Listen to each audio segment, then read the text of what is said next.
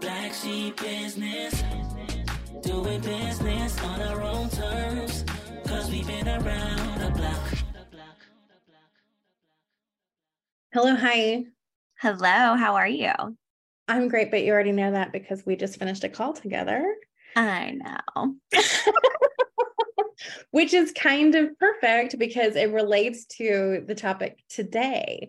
So we just got off a call for our small business mastermind, the 6-month container called The Collective, wherein we were talking about all things marketing.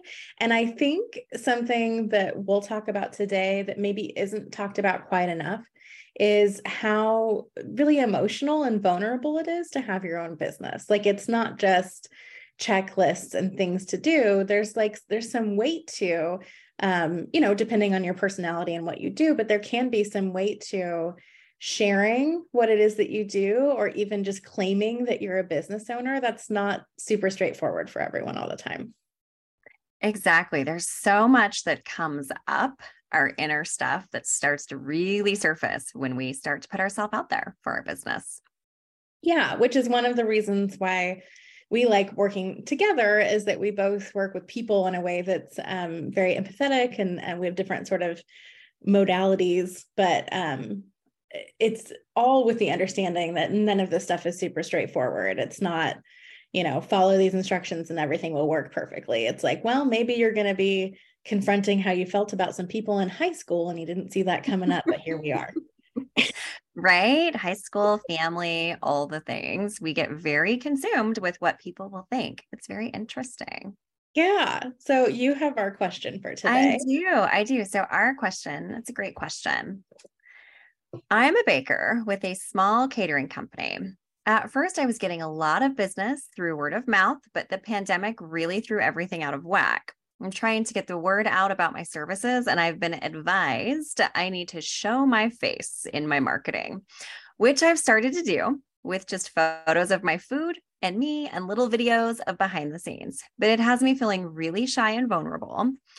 I'm overthinking what I'm wearing, if my voice is weird, if it's throwing me off, and I'm not even getting that many likes. Do I have to do marketing this way? Such a great question. Such a great question. Before anything else, I just want to say how normal all of those feelings are. Right. I think 12 years into being one of these talking heads on the internet, I expect my voice to sound like it sounds, but even just that part. I can't believe that I sound like that. And I also can't believe that anyone would ever even want to listen to me. Like, it's kind of an out of body experience to create marketing materials and see yourself in them for so many reasons. So I just want to name that that's not something that this person is like innately bad at. And it's not something that comes super naturally to most people. I'm sure that there are theater people, right, who are like, I'm going to perform now. But for most people, if it looks easy, it's because they've put a lot of reps in. So that's just thing one. Yes. Totally normal. And even those people, they still get a little nervous. I mean, truly, most people still get a little nervous and feel weird about their voice and their outfit and whatever. Yeah. The second thing I want to say is social media is fickle. Currently, and this change every time I say anything about social media, I feel like I need to timestamp it, right? Because things change all the time, which is why you should not go buy a course on social media, but get in something that's active because it changes. But currently, Instagram is getting ready to roll out where you can purchase being, what is it called? Verified? Verified, yes. Verified influencer? Yeah, like me. I'm so mad. I finally got verified on Instagram and now you can buy it. But part of that is that you will get more engagement if you're verified. So they have taken away people's engagement in order to sell it back to them. That is not something that they've said they've done, but that feels like a pretty clear thing. And then based upon, people that I work with, that is consistent across the board. People are not getting the engagement they used to. Also, likes on posts has absolutely nothing to do with effectiveness of posts. It can help you. I'm going to get lost in some nutsy boltsy algorithm things. But I know from my own social media, the things that do the best are usually where I'm not selling anything and if I'm showing my ass. And the things that don't perform well in terms of likes are direct marketing. And those are the posts that make me the most money. And posts that have like very few likes can make a lot of money. So that doesn't, if you're there to like make sure that a lot of people like you, there's a time to like shift your thinking about what you're doing there. If the point is to get people to be aware of your services and engage with you in some way, then that's a different metric than people liking your posts. Right. Can I tell you how many times I scroll social media and look at things in depth and don't like anything? You don't like anything that I post. I know. Are we even friends? I mean, maybe not. You know what's funny is that I think first, I don't know if this is totally true, but I feel like if you looked at my post, my friends are some of the least likely people to like them, which is interesting. That is very interesting. And no, I mean, like really, I just, my behavior on social is to just look and scroll, and I just don't engage most of the time. Yeah, especially with the way that social media has changed and most of what we are conditioned to look at is short videos, then we're, staying and listening to the video and not necessarily even taking the extra time to like it. So it's just not the best metric. And then beyond that, the short answer is no, you don't have to market this way, but if you're not going to market this way, you're going to need a really good plan. Yes, a plan is something you're going to need to have. And what is it going to involve? Well, your face. Right. Hate to break it to you, but whether or not you're doing it online or in person or wherever, you're still going to have to show your face. What was that stat about? You just shared it today again about people wanting a personal experience when purchasing. Yeah. 92% of people want to have a personal experience while purchasing something. So they want to feel connected to you. They want to have that interaction. Yeah. And part of that is literally just showing your face and having people feel like they know you on some level. And I think that people get derailed by extremes of what that looks like. Like everybody who doesn't want to do social media says they don't want to dance around and point at things. For a while, that was an extremely effective marketing technique that not everybody used, but there's that.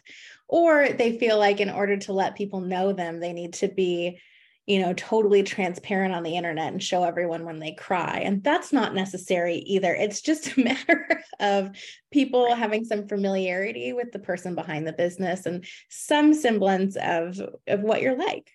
Exactly. It comes into the down to the like, no trust factor. I mean, truly, whether it is something that you're putting out there, even in real life with friends. I mean, when we think about it, people want to they need to like you. They need to know who you are and they need to trust you to move that relationship forward. So with any relationship, right? But specifically when we're talking about marketing and sales, it's that like, no trust factor. And so they have to experience you. It's part of the process. It's not just having photos. It's not just having Canva templates. I mean, there's so much more to it. So part of that is being in person. If we're going to not focus on online marketing, we still need to have a plan, and that plan needs to be very thought out and intentional, and it's going to be in person, and they're still going to experience you in real life. And that looks like a lot of different ways. So similar to social, you're still going to show up. You're going to show your face. You're going to talk about what you do. You're going to demonstrate, if you will, what you do. You're going to let people experience what you're doing, what you have to offer, so that they can then further build that relationship with you. Ways to do that in our local space is to get out in your community, to go out there and show up to places, different spaces, wherever people are that are going to be people that would utilize your services or your products, whatever it is you're doing. You need to get out there and connect with them, show up in that space, network, talk to people, which requires, again, your face being seen. All of the things you're going to be talking, your voice is going to be heard. So all of those connection points. Another important thing I think that we can really leverage is networks. We all have a network. It may not be ideal with our ideal clients filled with that, but we have a network, and in that network are people that we know. They're people that like us, that trust us, and they're people that can connect us with other people. So really chatting with people that you know in your network, and just letting them know what you do. I mean, how many of us have experienced people or clients we have in our collective group, people around them, their personal networks don't even know what they do. Like, that's a big miss. We want people to know what we do. So make sure you're talking about it in that way, but connect, ask other people like, hey, who do you know that might be interested in what I have to do? Who can you connect me with? We all have somebody. I have somebody that I can think of right away who, if I need an electrician or I need somebody to give me a referral for a pet sitter, I call them and they're like, oh, I have someone, let me tell you. And they're so excited to give me all the people that they know. It's not what they do. It's not their business, but they are so happy to share. I also am a connector. I love to connect people with, oh, I've got somebody for you. You need this? Great. Here's your person. Here's the phone number. Here's what you need to do. Call this, call there, go there. Find your connector and allow them to connect you with people. That's a really great way to get in front of people. And in person, again, data, stats change all the time, but right now, and this is pretty true for most of the time, 50% of sales are going to close in person. So when we are showing up in real life, when we're engaging, allowing people to experience us, we're more likely to close people in those offers that we're promoting to them because they're in person. We can feel them, we can vibe with them, we can address their body language, those objections, and we interact in a different way. So it's so important to get out there and connect in person. There's so many things to do marketing wise, whether it's on social or in person, that are all going to have the same thing. You're going to get vulnerable. You're going to feel scared. You just need to get out there. And put the reps in. It's literally the only thing that starts to make it feel easy.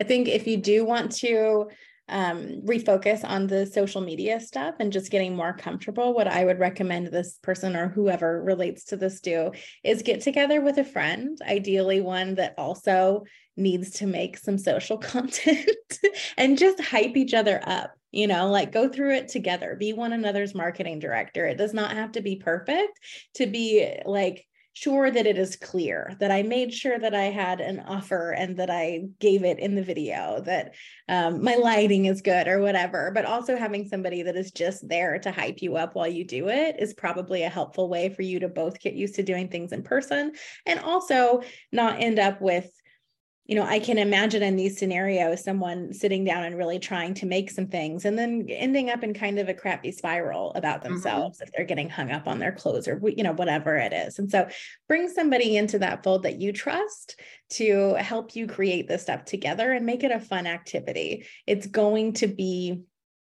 you know, a little bit touchy. It's going to push on any insecurity that you might have, particularly about what you do and how you look when you do it. There's a lot there. So bring somebody in who you know is going to be your ally on that.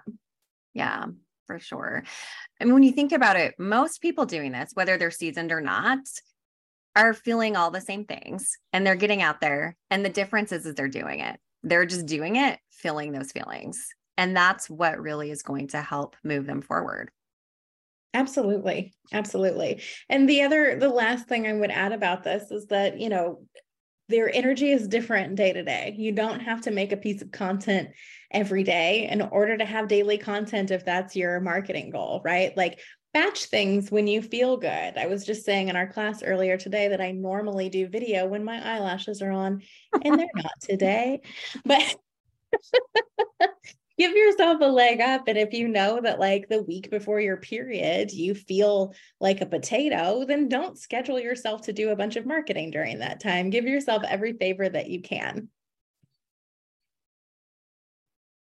Oh, so either way, your face is going to be involved, whether it's in person or online. And the trick is there's no trick except for just keep showing up, push through the discomfort as much as you're able, give yourself every favor that you have available to you. This is when I feel most confident. This is who can help me, that will make me feel more confident in the moment, and just put the reps in, and over time it will start to feel easier. Yes, it will. Black Sheep Business, doing business on our own terms, 'cause we've been around the block.